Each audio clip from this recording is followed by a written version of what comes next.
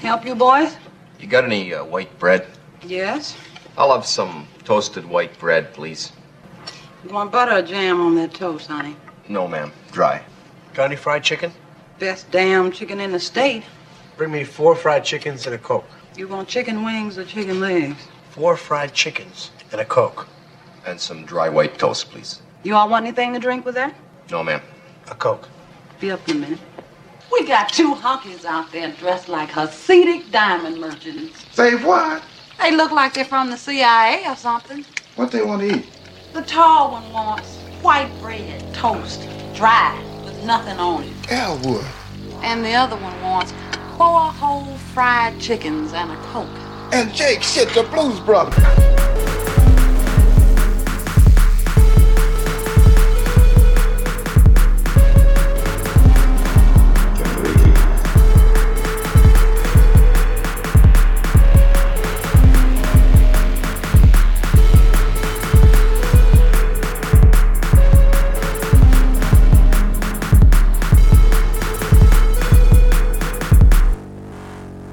Hello, everybody. Welcome to Generation Lost, the show about movies featuring Bryn and also Jeremy. That's right. It's the show about movies that we do once a month. It is the quad monthly show, Generation Lost, about movies. Yeah, it really does feel like recording today. I'm just like, I know it's only been like 2 weeks, but it feels like it has been ages. Yeah, I feel like I feel like we haven't done this for a long, long time. Because we've been remote for a while now, so it already feels like once we are done doing it that we didn't do it. So it really feels like it's been like a month since. Yeah. Oh yeah. Well, I feel great now, and I just talked to my doctor, and she says have another 3 months of not getting it. So that's what they said last time, and you've gotten it like 3 different times. Twice. It's very normal to have happened what happened. It's very normal. Everybody thought Delta would give you Omicron protection, and that didn't happen. So now it's not normal. It's not normal unless you're the president of Brazil. I'm old and I'm dying every day. No, but I'm fine now. I feel okay. Yeah, but I mean, I'm still a danger to you. Mm-hmm. Like, I fully believe that I could probably spread it even though I don't have it. Yeah. Right? Like, is that I don't still know a how thing? it works anymore. I thought that was not true, and then maybe now it is. I don't know. I don't know. extra contagious now. So, like, I could have COVID flying off of me at all moments, like Pigpen. But then at the same time, I just, like, I don't know what to think anymore because I was around you when you had it for real the first time. Like I was sniffling. You were sniffling. We were in the same room, mere feet from each other, laughing loudly in each other's faces. Yeah. And I No didn't masks. get it. And then my And your brother was brother. here for 3 days straight, hanging out, close contact with all of us. None of us got it. So I don't know, man. I don't know. Maybe it's like some Truman Show shit. And Yeah. you guys all have been maybe- faking it all this time.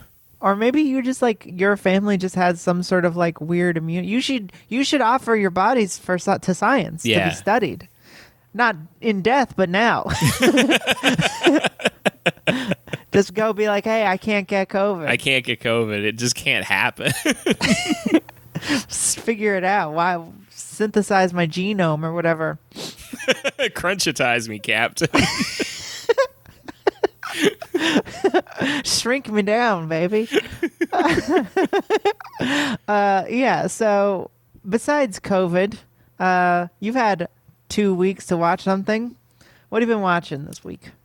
So I have been watching the new season of the hit TV show across multiple platforms now, Search Party. Yes, you've talked about this before. I have, yeah. So Search Party is a TV series that began its life on Lifetime, I believe, or some weird channel that it shouldn't have been on. Right. and then it got canceled, and then it got picked up by HBO to be an HBO Max exclusive streaming show. And apparently it only got picked up initially because they already had 2 seasons done and like filmed and in the can. It was TBS for 2 It was TBS, seasons. okay. So it is an HBO show. So now it's an HBO show, yeah. So it got picked up by them. They bought it because it already had 2 seasons done. So it was like a really cheap deal for them to just like, and it was good for everybody, right? Because the search party people are like, this will never get seen otherwise. Yeah. TBS doesn't care about us. Yeah. So, it's the story of Dory, who's played by the girl from Arrested Development, and she at the beginning of the show, Shawcott. at the beginning of the show, she's looking for a missing girl who she went to college with, and it's like kind of like a fun noir sort of mystery thing of trying to find this girl. And then at the end of that season, she accidentally murders a guy. So then the second so in, season, like self-defense. you should watch the show. I really, really can't recommend enough watching this show. It's really worth it. Okay. So the second season is all about them trying to like hide from the fact that she murdered a guy. And then it's all like intrigue around like who knows, who's found out, like running from the cops, trying to like hide the fact that they did it. And it's all based around that. And then at the end of that season, she intentionally murders somebody Oh my God. She's to a cover murderer. up the initial murder. So then the third season is all about her on trial for the murder of that person. She gets caught. Yeah. She's on trial for the murder of that person. Okay. Or no, of the first person. She's on trial for the murder of the first person. Nobody ever finds out about the second person. Oh, so it didn't work. So then at the end of that season, she gets off. She manages to like convince the jury. Like she does a really good job of like playing like, scared white girl who just wants to go home. And they let her off. So she gets to go home. And then in the fourth season, she gets kidnapped by like a weird stalker who's obsessed with her. And he like psychologically tortures her for the whole season. Yeah. And then at the end of that season, she dies in a house fire. But then, like, just at the last second, she, like, gasps and wakes up, right? So that's what leaves us now at the fifth season, the final season. We are with her at a insane asylum where she's, like, convinced herself that her near-death experience has caused her to, like, she, like, contacted the other side, essentially, and she's, like, become enlightened. And she becomes this sort of like hippie, crunchy sort of character. That's this season? That's this season, the newest final season, yeah. So it's all about her trying to like help everybody else reach enlightenment like she did. Uh-huh. And By almost dying. By being, she says she was legally dead for like 16 seconds or something like that. Okay. And at the risk of spoiling literally anything about this season because it's so fucking bananas how like so what I've said about this show in the past is that it's a really great single season show, and it was really surprising to me that they ever wanted to make more of it, right? Right, because I mean, why is it even called Search Party at this point? Right, exactly. So it's a great single season story that they then kind of make the only logical choice to extend the life of it, which is to just spend the rest of their time just punishing everybody on the show for what they did. Yeah. And this season, I think, like, kind of is the only logical way to end this story, which is they end the world. So basically, what? like, the show morphs from being like this, neo-noir at the beginning to being sort of like a court drama to then being like a psychological thriller to now being like a straight up like apocalyptic body horror. Okay. Where again, I really don't want to spoil too much, but basically like Dory with her like newly enlightened status and her general charisma that she's had for the whole series manages to like basically start a cult that is like full of like various social media influencers who like disfigure themselves in her honor and like and to like show their commitment to her enlightenment strategy for society. They like disfigure themselves and like do all sorts of different tasks, and they're like trying to invent a pill that will basically kill you and then wake you back up. And they do make that pill, but then that pill accidentally causes people to become like the undead. What the fuck? And so they like now these are definitely spoilers. They turn people into the undead sort of, and but like the undead are like these like disgusting rotting things that like that want to eat you, and so it's like zombies but also a little bit body horror-y, but also like I don't like sort of folk horror because it's like a cult thing too. It rules. It's so cuckoo, man. It's just such a crazy show. And it's one of the rare like comedic responses to COVID that I've seen that like actually is really good and like and actually stupid and weird. Pretty on point. Because it is stupid and weird and absurd, but in the ways that it is in real life. And like there's this one moment like right at the end or right near the end that I think sums it up so perfectly, kind of like where we're at now as a society, where like the zombie apocalypse thing has happened and like all the like society has like been cut down to like 10%. Like it's what? You know, it's just like overgrown, fucked up, like, you know, dystopian Brooklyn, where there's like safe zones that the military is like guarding from the undead. And John Early, who's like the sassy gay character, they're like in a shelter together with like all these other people in like in a basement somewhere in Brooklyn. And like there's this woman who sees him and she's like, Elliot? And he's like, oh my God, I haven't seen you in so long. And they like have this whole little like back and forth and whatever. And they're like, can you believe it? It's like the fucking end of the world. This is crazy. This is so crazy. We should totally get coffee sometime. We should totally do it. And then like, he's like, all right, well, you know, we'll catch up later. And then he like turns to his friends. He's like, ugh. And it's such a perfect representation of this feeling right now of being in this sort of like, you know, fairly like not apocalyptic, but like, you know, pretty major, like this would be a pretty major plot. Like, yeah. What's happening with us now. And then like it does feel so crazy to be going through something that you can like already imagine the history of. Mm-hmm. Yeah. Like I'm sure it's funny because it's like if you went through World War II at the time, you know, you wouldn't be so like brain addled by media that you'd be able to imagine the hagiography of America. You wouldn't be able to like put all those pieces together. But I feel like we're living through a time where it just feels like parts of the show are happening. Uh-huh. And it's just like, oh yeah, eventually this is how they'll say it in the, you know, during the COVID times or whatever. But it's this feeling of like, you know, going through 9/11 every day.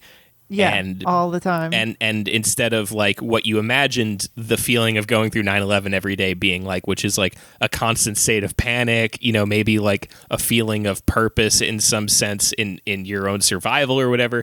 It's really just more of the same bullshit of just kind of like seeing people you don't like, talking to people, like being annoyed by stuff. Like it's all basic. Like life still continues to be more or less the same.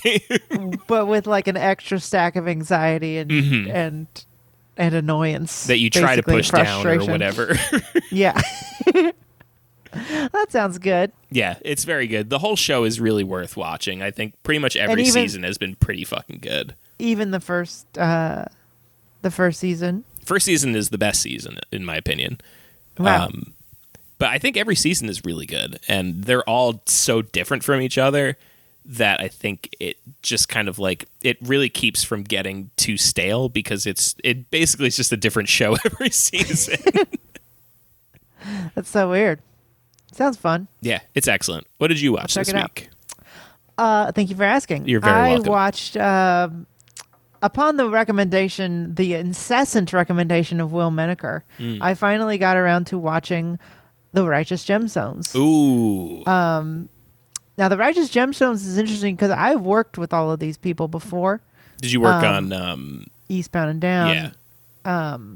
And DeVoe no one will ever give the music director of any show a shout out. So I'm going to give DeVoe Yates a shout out. Is doing a fantastic job picking the music for this show. Incredible work here. But The Righteous Gemstones is an HBO show created by almost at Danny Brown. Danny McBride. Danny McBride, yeah. It's not Danny Brown is not involved. Danny McBride. Now, Jody Hill created Eastbound and Down, and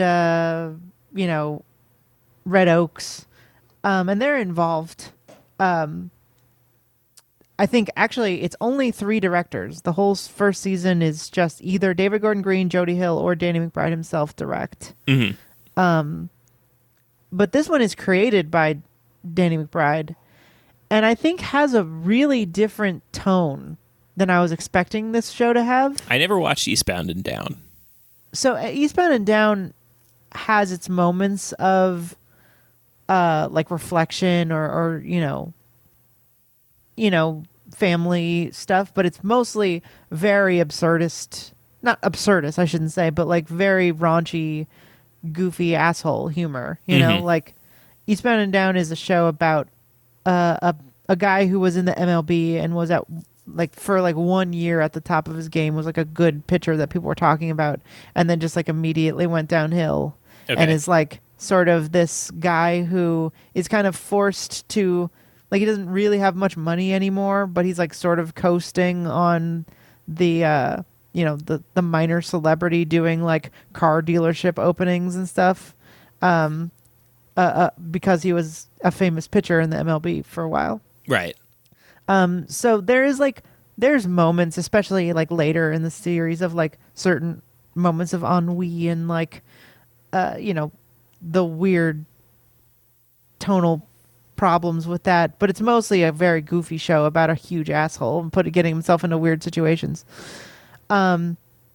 This show is about a mega church preacher and his family, mostly the children. Actually, people have been mentioning, I haven't seen Succession yet, but that the family dynamic is very similar to Succession, because it's 3 different kids. Yeah. And they're all sort of vying for control of John Goodman, who is the dad's Sure.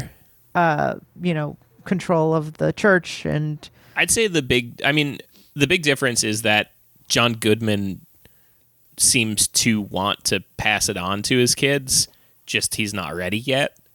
Oh, so you've seen this show? Oh yeah, I love Righteous Gemstones. Oh, okay. I wasn't sure if I was explaining it to you or the audience. No, yeah, John Goodman in Righteous Gemstones seems like he wants to pass on the church to his family. He's just not ready to be done yet.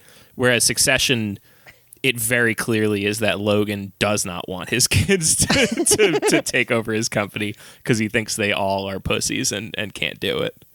Right. It's funny because John Goodman's character, we get the great middle episode intermission in the first season, where you find, you see them young or younger, where, baby Billy and the Annie Lee are the team, and he's sort of the odd man out. But you don't really get much of his character in the first season as much as you do the kids, who are, I don't remember any of their names, I guess. No. Danny McBride, and then the guy from Workaholics. Mm-hmm. Or wait, he's from Workaholics, Yeah. right? And then I don't know the woman's name. Don't know, but she's the funniest one for me. I love Judy her. is her character's name is Judy, and she's so funny. I feel like the show, when it's, I think the least successful is when it goes a little too overboard into like cartoon territory, and that happens, I think, the most with Judy, where she becomes like a rageaholic, like maniac who like I like I like the sense of humor on the show when they're just like constantly bickering with each other, right? And like it's very funny, and I like the tonal balance of it being like a comedy that has like really sort of poignant scenes in it. And I loved the middle episode, like I said, the intermission episode, because it's not very funny, and you just get to like explore the sort of like history of this family and where they've all sort of come to. Right. And but I think like when she like freaks out and like kills her ex-husband's car, like it's a little overboard for me. Oh, and, yeah. I just was thinking of, because I haven't seen, I mean, I watched the first season when it was like coming out, so I haven't seen that stuff in a little while. But I was just thinking of like, are you up to like the most recent episode now? Yeah. Like I was thinking of season 2. her talking to John Goodman when Eric Roberts is sleeping over in like the little silk robe, and she's like, oh yeah, like berating them for being gay. No, I mean, her performance is like, yeah, in the normal like conversational dialogue stuff, she's so fucking funny. Mm-hmm. Yeah, it's just they push her a little far in her like rage and like spoiled brattiness, way more so than Kelvin, who is the youngest and also clearly gay. Yes. And that stuff has all been great. The God Squad. Yeah. And his and Keith, his goth lover, like saved Satanist lover. I love him so much. I love like the absurdity of his goth world. I really hope that they give us some more of that this season. I really love seeing that.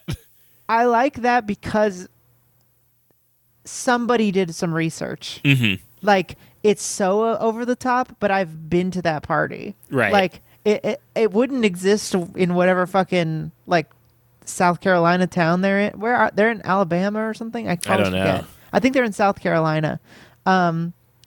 You would never find anything like that in North Carolina or South Carolina. Maybe you would nowadays. I haven't been there in a long time. But in Brooklyn, that party exists, and I've been there. But like even if it exists, like down to the level of like him in that weird like black latex suit in the fish tank. It's a little over the top, but not that over the top. Yeah. And it's especially how it's sort of like quasi-religious, and everyone has this sort of like weird like act they're putting on where they're like, ooh, we're spooky, man. It's so funny.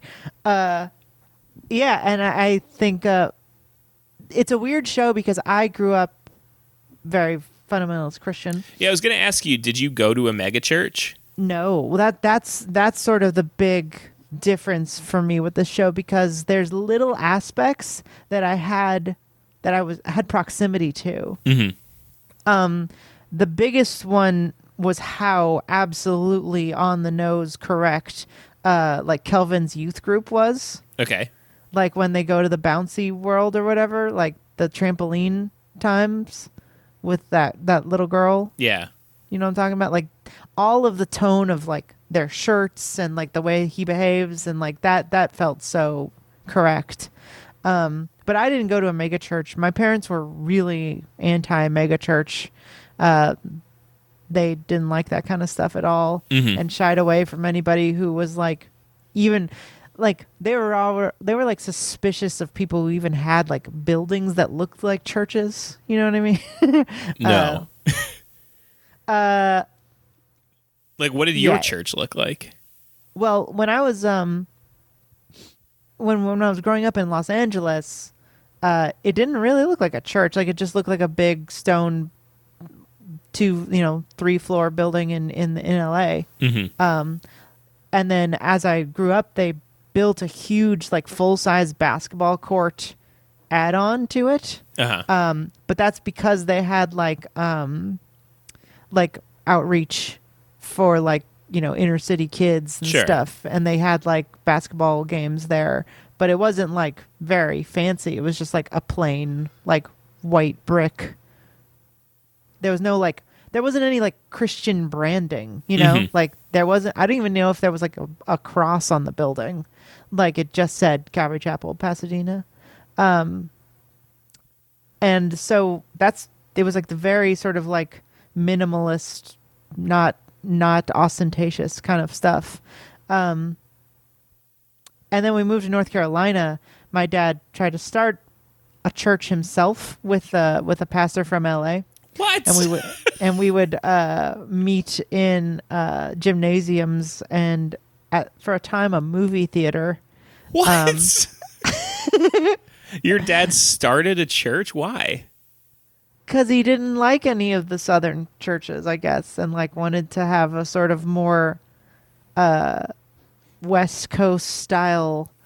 Because like a lot of Southern churches are sort of steeped in what you see in Righteous Gemstones. It's very like they call it prosperity gospel, where it's like God will, if you're good and God loves you, you'll get money. And like, you know, my dad was just really allergic to that kind of stuff, and was just like, this feels very disingenuous and evil to me. And I mean, it is. So he was just like, I'm a real Christian, so we're gonna, you know, actually study the Bible and like, you know, be open to people and like not be judgy. Because like also in the South, you have to like dress up and like people look at you weird if you're a punk and stuff. And like my dad grew up a skater and my mom grew up a goth. Yeah. So like we dressed like punks, and you know, my dad wore shorts a lot, and like Interesting. it was just like he never really fit in. So we looked around for a couple months, and then we tried to start one, and then they finally found one of another group of people who were starting a church from the West Coast, and then they sort of melded those churches, and that's the church they still go to. Huh. Which was like they were renting a place in a strip mall, so it like had the feeling of a Starbucks. Right. Like it was just like folding chairs in a Starbucks feeling, and then there actually was coffee too. But yeah, so I was very, but I dated people who went to these.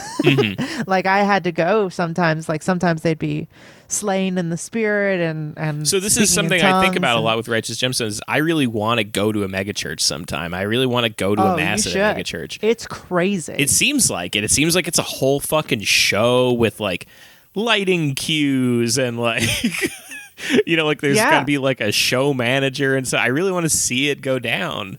They've got cameras going, and I mean, like the music sounds like that too. Like it's like a fucking Hillsong, you know, big rock band, adult contemporary worship and stuff. Like I love some of those songs. Where can we find a mega church? Like there is one here. What? In New York? No I kidding. Believe. I don't know where they meet, but I think maybe at one of the stadiums or something. I don't remember. What? I was reading about it. There is one, like a Hillsong branch off that, like they like do the Barclays Center or some shit. Yeah, it's something like that. I don't think it's either Madison Square Garden or well, there's a small room Barclays. at Madison Square Garden that would make sense. It might be. I'll look it up. But after COVID or whatever, we should go. Yeah. Just be like, yeah, we're real. You know, we're real into God and. just trying to Jesus. I'm trying to bask in the light, man. I'm just trying to get my brother, kind of get my walk right, you know. I could probably still talk the talk. It'd be hard. You know, there's that part of the sand. You know that sand part? The sand where there's, part. You know, less footsteps. Yeah, I'm all about that. There was only one set of footsteps and then like a dragging sort of a line from where Jesus' dick unfurled. It's a big part of it, right? Yeah, it's just a big long, and then there's like two on each side, like a sidewinder. Yeah, we're all about that. We're all about it. Anyway, Righteous Gemstones is a really sweet and interesting show. Yeah, I really enjoy it. It's great, and if you haven't given it a chance because you think it's going to be Eastbound and Down, it's not. It's really weirdly like genuine and has moments of like real like family relationship moments that really work, and I think that's Danny McBride creating it. I think he's talked about in interviews that he kind of wants to just make it forever. Like he's like, to me, like the Gemstones is going to be like the Thornbirds. Like it's just like 20 seasons and you're just going to find like every generation of this family and like watch them grow, and you go back in time and like to like the 1900s and stuff. Like he wants to be this big sprawling thing, which I think is really interesting. And I think so far the first season is like a little too comedic for me to take that too seriously, but I think the way they're going back into John Goodman's past in the second season, like you can really imagine a whole show like jumping around like The Godfather Part 2. Yeah. And it being really entertaining and good. So I'm excited to see where it goes. Yeah, I'm very interested to see where this is going. Eric Roberts is so fucking talented. I can't believe he's not like a bigger actor. Well, no, but he is. He's like the biggest actor in Serbia. He's weirdly popular there, but he's also like he's just in everything because he'll do anything for a paycheck, and he so does, he doesn't, he works like a motherfucker. But I mean, like, I can't believe he's not like a star. I can't believe he's not like a leading man. Yeah, it's really weird, but he's so good in this second season as what is his name, Junior? Something like that, and he's. It's funny because can only think of him as the talking cat, right? And like Mega Boa and like all the stupid shit he's in. Maroney. He's really given it like chops, you know. He's really like acting, and it's great to see him do that. It's also great to see John Goodman. I feel like I hadn't seen him in a long time. Yeah, he had a brief period where it felt like he got oversaturated, and I was like kind of tired of him a little bit. But it's very nice to see him back. Yeah, I mean, I feel like I can't remember anybody giving him like this much stuff to do in a long time, like this much of a character to sink his teeth in. Yeah, I was gonna say he was a very big like bit part guy who you would just kind of like you'd throw in so that you'd have like you'd get some cachet over having him in a bit part in your thing. Yeah, he was kind of doing a Christopher Walken thing for a while. Which, damn, now I'm thinking about it, I'd love to see a show with Christopher Walken in it. Yeah, what's he up to? he should get a nice, like, meaty, juicy part. Not do the voice. It's his voice. It's not his voice. No, you've never heard him talk. He has like a New York accent, like he talks. So like he does talk like that, but like the pauses and like the weird like stuttered phrasing and stuff. He puts that on. He does put that on. I mean, you can watch like shit from when he was young and he wasn't doing that. Like it's not like how I always talked. But yeah, I'd love to see him. I'd love to see him Gilbert in this Gottfried. show. Oh really? I've never heard Gilbert Gottfried talk normal. Yeah, he puts that voice on. That's so weird.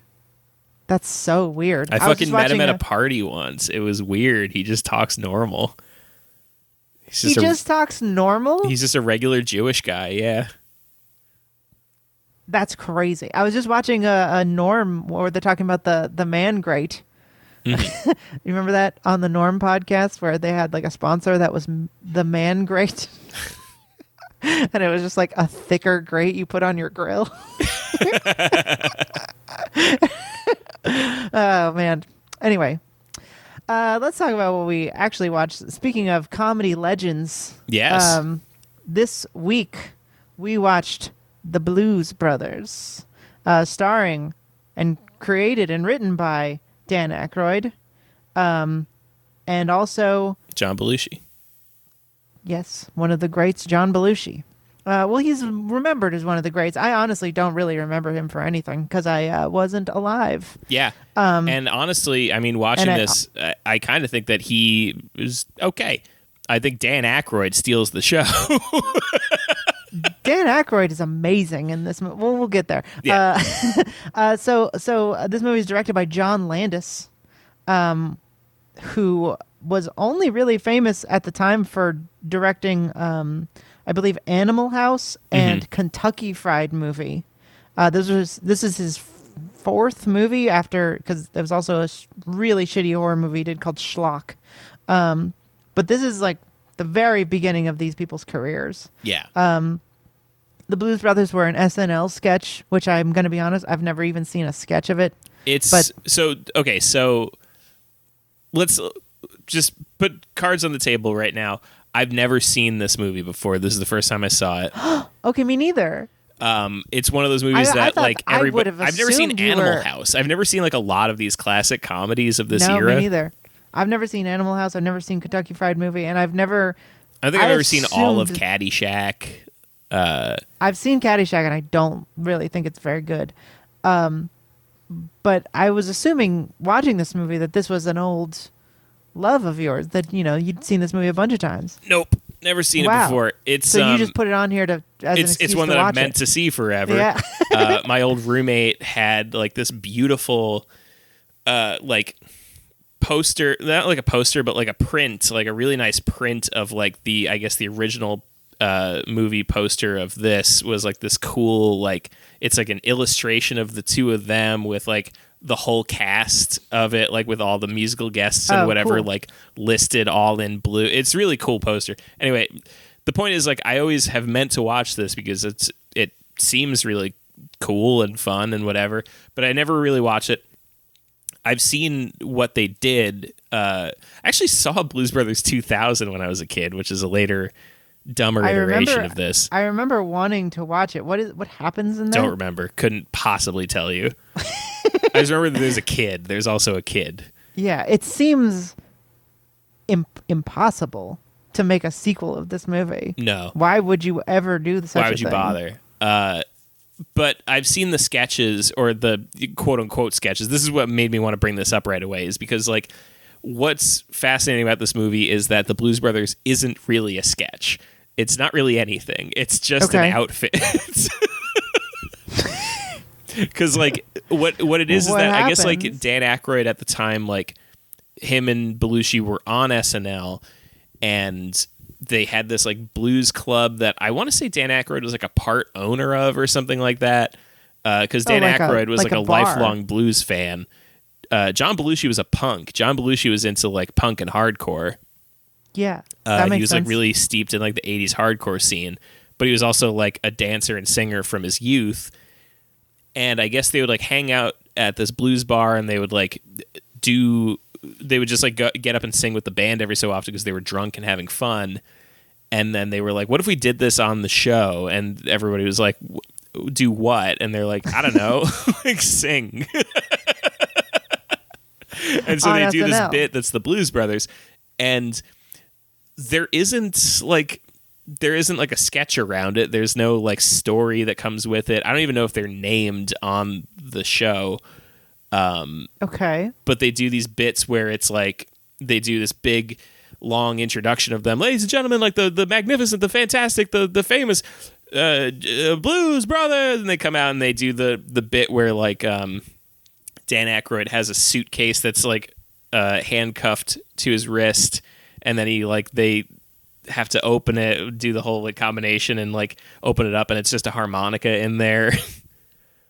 And then they Okay. play Soul Man, and like that's the whole bit. Like that's it. There's no. So they would like, just like do the like musical guest part of it. I guess I don't know. I've never Would they, seen a like- full episode that the Blues Brothers were in. So I so don't understand, because they also have albums. Like they have real records, Yes. right? And So this is the thing: is it's just their band. It's just like the music that they did. so it's really It's John Belushi, right? Mhm. It's really John Belushi singing. I believe so. Yeah, Yeah. and I then believe he's got Dan backing Aykroyd really vocals. plays the harmonica. Yeah. Um, And then Paul Schaefer does some of the music on the album. Yeah, I guess it's just like an excuse for them to like jam with people they like.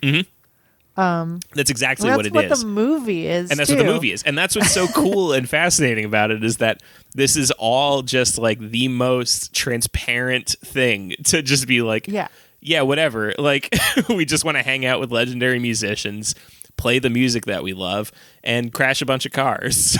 Yeah, so really quickly, if you've never seen this movie, the plot of this movie is almost nothing. What it is there's two brothers. They're in the Blues Brothers. They're not real brothers for some reason. That doesn't matter. But they grew up in an orphanage. Jake and Elwood. Jake is John Belushi, and he's just getting out of prison. He comes out of prison after something like 10 years. They go immediately to the orphanage to meet with the Penguin, which is what they call the leader of the orphanage. And they she's like a nun, Yeah. and she gets mad at them for swearing, and they need $5,000 or the orphanage is going to close. So the rest of the movie is just them trying to figure out how to get $5,000. Yeah. And their idea is to get the band back together, the Blues Brothers, and then play a bunch of shows until they have enough to give to the orphanage. That's it. They get in a lot of trouble. Literally it, yeah. They get in a lot of trouble a couple times for being insane cartoon characters where they just like blow shit up, assault people. Yeah. The rest of the rob runtime, people. I would say, is padded primarily by the most insane car chases that you've ever seen on film. Right. There isn't. I was, I'd heard a lot about that, but it's really relegated to mostly the ending. Yes. Right? Like, There's two good ones kind of like throughout where like there's the one where like Dan Aykroyd's license is expired and they do like a quick chase through the mall. That's pretty fun. The opening has the mall one, which is like just how much money did they have? I know. They destroy a whole mall. Like it's just they're just crashing actual cars into a real mall, and it's this is 1980. Yeah. So it's like it's not like malls were going away. Yeah. Like it's not like, oh, we found an old shitty mall that we have to demolish. Or is it like really good sets? I don't know. It doesn't look like it. No, it looks like a fucking mall. It looks like they have, and this movie. Okay, so that's the story of the movie. They get all the money. They give it to Steven Spielberg at the end, and then they get, I guess, arrested, and then they go to prison and they play shows in prison. Yeah. That's how it ends, right? Mm-hmm. They're in prison. Also, Carrie Fisher is in it, trying to kill Jake for some reason. For no reason. as a jilted lover or something. Yeah. But like with bazookas and like C4 and shit. It's ridiculous. And that is all that happens. And then there's fucking musical bits. Like it's a musical. I didn't realize that either. Like it's a. But the music only starts like halfway numbers. through. Yeah, they don't start it. It's not like Rent where it's like, we're the Blues Brothers, here's the intro to the show. Yeah, I It's just like, got out of prison.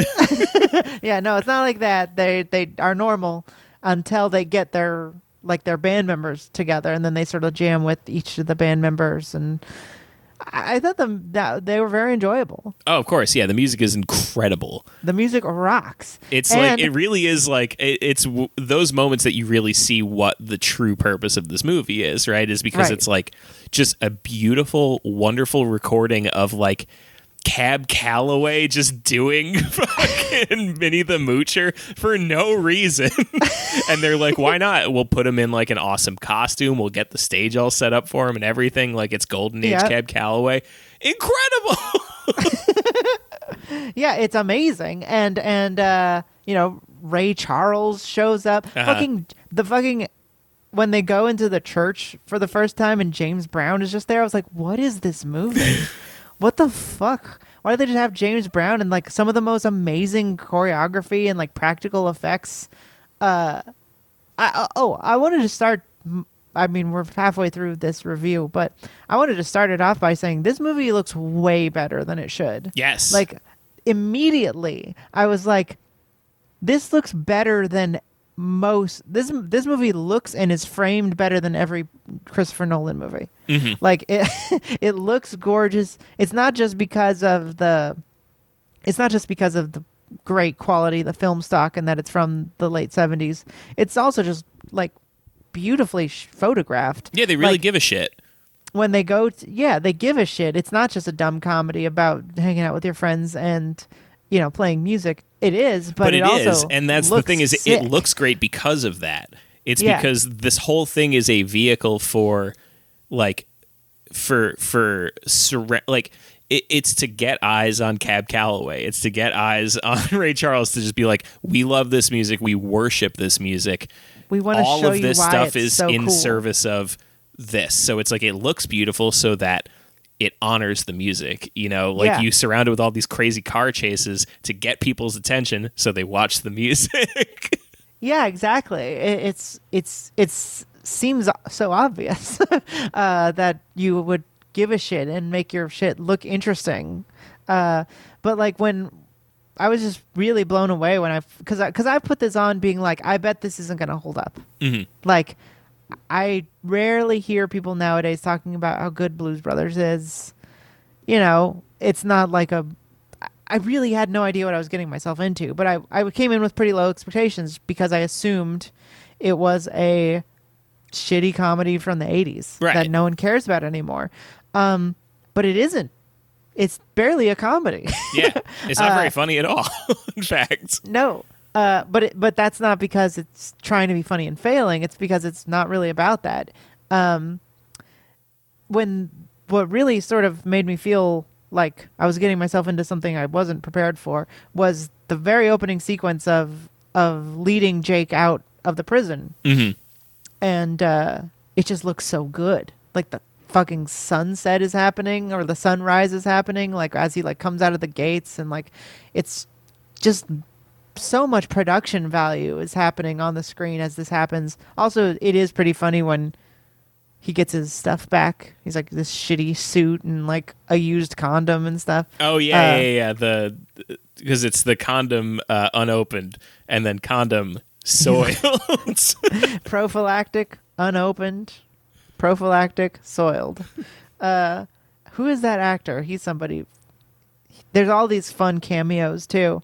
And I forget who that is. But yeah, there's a so it just looks great and basically continues to look. There's some dodgy parts, I think, where they either didn't really know how to light for darkness. I think is a big part of it. Like the mall scene doesn't look fantastic, except it doesn't really matter because so much is happening. But like especially when they're in the woods and the country band is chasing them. Oh yeah. That part looks a little too dark and like I don't know. It's not very stylized. It's just sort of whatever. But besides a couple parts, like every musical sequence is amazing looking. Like yes. the church part where Jake gets hit by the light of the Lord and is like, "Oh, we have to get the band back together." Yeah. And then it becomes like a running gag that he's just saying we're on a mission from God to everybody and no one cares. No one cares. No one reacts to it. Like he doesn't even seem like it's like he's not trying to sell it or anything. He's just very frankly saying we're on a mission from God. We're on a mission from God. And he seems to clearly believe that. Yeah, they're not characters. You know, they're not like people, really. They're just like weird avatars to get you from scene to scene. But the church looks amazing. The mall sequence is pretty crazy. I mean, I've never been one to be super impressed by a car chase, but it's fun, you know, when that happens. But I was really way more impressed by the music stuff. Like when they go to Ray Charles's music store. Yeah, he plays a little piano for them and I love the Aretha Franklin diner scene so much. Oh my God. I was like, who? It was so funny because I was like, who is this? This woman is so talented. Oh, yeah. I was like, oh, it's fucking Aretha Franklin. Yeah, only the greatest singer of all time, possibly. Yeah. Yeah, but she looks like she's like 20 years old. I know. She looks so young. I don't know how that's possible, but she looks exactly like she did in like 65. Yeah. And her song is incredible. The sequence is really fun with them just kind of like begrudgingly getting up to join the dance. Yeah. Is very fun. And they're just like doing their little dance. And then the fry cook coming in to be the saxophonist. Yeah. And he's also a part of the band, I guess. I wish they had Aretha Franklin be in the band. I know, right? I wanted to see a whole movie about that character. Just a lady who makes really good fried chicken and sings really well. Yeah. But yeah, all of that stuff was so good. I don't know. That's the whole movie. Yeah, right? Like it's just like it's so long. Mm-hmm. And it feels a little too long, I think. I guess let's start talking about stuff we didn't like. Yeah, you're right. It is too long, probably. It's over 2 hours. It's 2 hours and 13 minutes. Yeah, it takes too long to start getting the band back together is really the problem. Yeah, I mean, like, while the sequence at the orphanage looks awesome, like those weird, like, straight up from the bottom of the from the stairs shots. I mean, I really have appreciation for a lot of this movie because of just how lovingly it's created. But, like, you don't need so much of it. You really don't need any Carrie Fisher in it. Like, she's just an excuse to have some explosions, which are cartoonish and silly and aren't very funny to me. Like, when and you their do house get a very blows good up. gag out of it at the end when she finally catches up to them and she's like, you left me at the altar and blah, blah, blah, blah, blah. And he's like, baby, I love you. I'll never leave you again. And then they like get on the other side of her and he just like drops her and leaves. Yeah, well, the one thing that I was kind of confused about and I didn't like about I think I can say I didn't like it was that I don't know if I'm supposed to like these people. Like, because it seems like I know it doesn't matter, like, but at the same time it's like they're supposed to be fun-loving guys who like take very seriously music and care about you're sort of wanting them to succeed for charity, but like they're like nearly killing people most of the time. Yeah. And then just like being assholes. And like Jake went to jail for like robbing a convenience store. Yeah, I don't really get what their whole deal is. I feel like in a lot of ways the Blues Brothers themselves are kind of the weakest part of the movie because you don't really care about what they do. You just want to see more fun. Obviously you're not siding with the cops. And it's a smart choice to make the entire Chicago PD be the villains of the movie. But on the other hand, they're clearly being assholes to everyone. Yeah. And I don't know why that's the choice. I guess is it supposed to be funny? I don't know. I don't really know. I think it's all in service of like, it's all in service of the music and it's all in service of getting us to that final chase sequence. That is, I really can't say this enough. If you haven't seen this movie, the final chase sequence is worth the cost of admission alone. Like, absolutely. It is it's so insane how many cop cars they had. What I really want to see is a making of. I would love to see a making of the Blues Brothers because I have to know, how did they get so many cop cars to crash? How did they have access to all of this shit? It doesn't make any sense because the movie and my wife is only from Chicago and she's like pointing out like real places that they're driving through. Like they drive through the lobby of that one office building. She's like, that looks like it's really that building. Yeah, for scale here, Star Wars made 3 years before this movie cost $11 million. This movie cost $27 million. So quite a bit more. I don't know how on earth they got this much money. I know that Animal House was a really big hit. I wonder. From what I understand... Well, it looks like this is a fucking pretty big hit, too. Oh, no, it was. It was a huge hit because they made like $160 million, I think. It was like record-breaking at the time. But I think the thing is that Animal House cost $3 million and made 141. Oh yeah, so this was a smart investment for them. I think they were just like, John Landis can't do anything wrong, and that was the year after Star Wars, and so they were just like, I guess if you want, there was a bidding war apparently within the industry that Universal and Paramount were just like trying to give him more and more money. And Universal was like, I can't go any higher than 12. And he's like, we want 20. Dude, that rules. That's so funny then to be like, you had this huge hit with Animal House and then to be like, hey, you know what? I'm going to spend all this money crashing cop cars. No, it's amazing. Like the fact that this was some sort of like watching this movie and just realizing that this was where culture was, where this complete nonsense movie that was just like, hey, let's take the privilege and platform we have and just feature every good black artist, and like that's just like printing money. Like, Yeah. it's like, what was going on? Like, how did this happen? And why can't this happen anymore? Yeah. It's kind of a shame because it's like, I don't know, this movie isn't something that I was like, wow, I'm in love with it and I'm going to watch it all the time. But like, I'll definitely watch parts of it again. Oh, for Like, sure. I will pull up like the musical numbers for sure. Yeah, because I it's weird because as a movie, I don't know if I even think it's very good, but I loved it. Yeah. I don't know. Did you feel like it was an all the way enjoyable thing?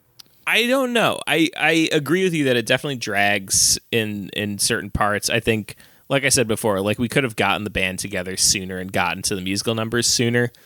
I think like the one thing that I came away from this thinking so much about is like just how much sauce Dan Aykroyd had back then. I mean, I've never thought of Dan Aykroyd as like a charming. I mean, I know he's good in Ghostbusters. Like, yeah, sure. He's good in he's Ghostbusters. He's he good in seems like movies. He's very funny. I love him and everything. But like, he's hot in this movie. I know that's what that's what I'm saying. Like but he's like a weird, like he's not very good at being a blues brother. Like he doesn't seem cool, you know. Like John Belushi has this sort of like punk coolness to him. Yeah. Also, I'll never forgive this movie for basically creating the ska guy. Like, I mean, I know two-tone was like a thing already by this point, but like this is like a fat schlubby white guy in that suit. Is like that's this movie. Like every ska guy is referencing this movie. So that's a point against it as far as I'm concerned. But like he has this sort of like energy of like the sweetest, nicest, coolest, funniest guy at the show. You know what Yeah. I mean? Which I never really picked up on. But I feel like that's his reputation. Like he's a notoriously sweet dude, right? But now his reputation is that he's like a weird alien kook. He's like he's that's like cool. He's like obsessed with like Mayan crystal skulls and shit. I mean, what else are you gonna do? I guess, yeah. I was joking around about how he's like that generation's Tom DeLonge, where he was like this like Oh, yeah. hot, charming pop culture figure in his youth, and then he like used that platform to be like, actually, I'm all about aliens, I'm ancient all- ones, it's- in fact.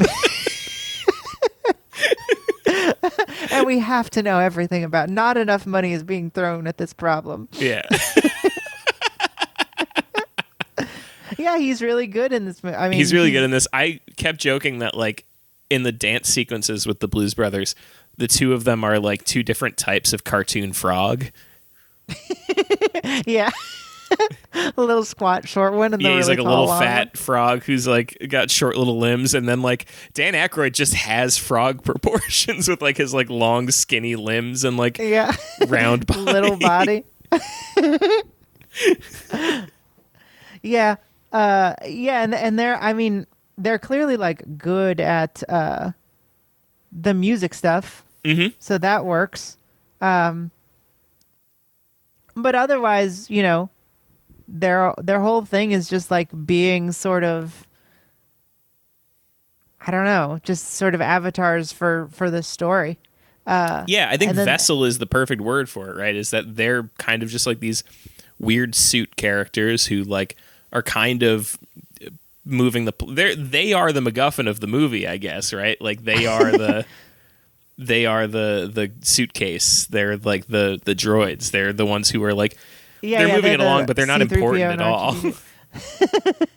Yeah, no one cares. But the problem is, again, it's like there's no real problem because the movie functions somehow. But like against all odds, like there's no story, there's no characters, but it doesn't really get that boring for being over 2 hours long.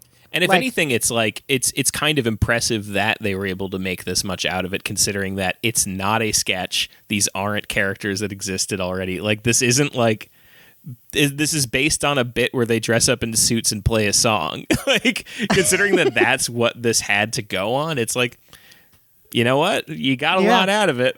And but I definitely understand how it became a cultural sensation. But what's surprising to me is that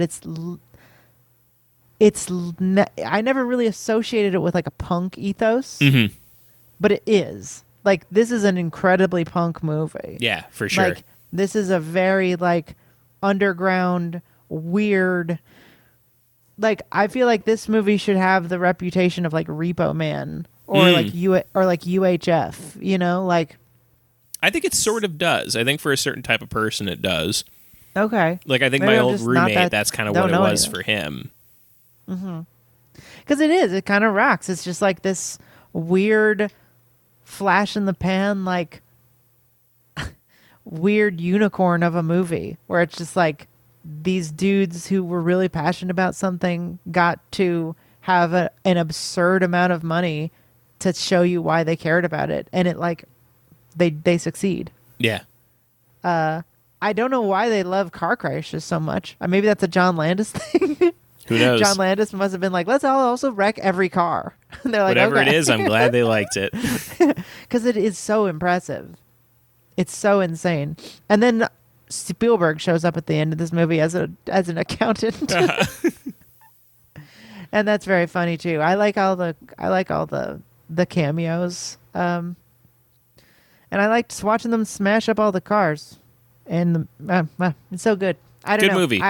I was really impressed for a movie that I've heard so much about and have always seen. I mean, I remember very specifically like Blues Brothers 2000 coming out and being like, well, I guess I better see the first one, and Yeah. then never watching it, you know, like having this be this thing that existed in the world and never watching it.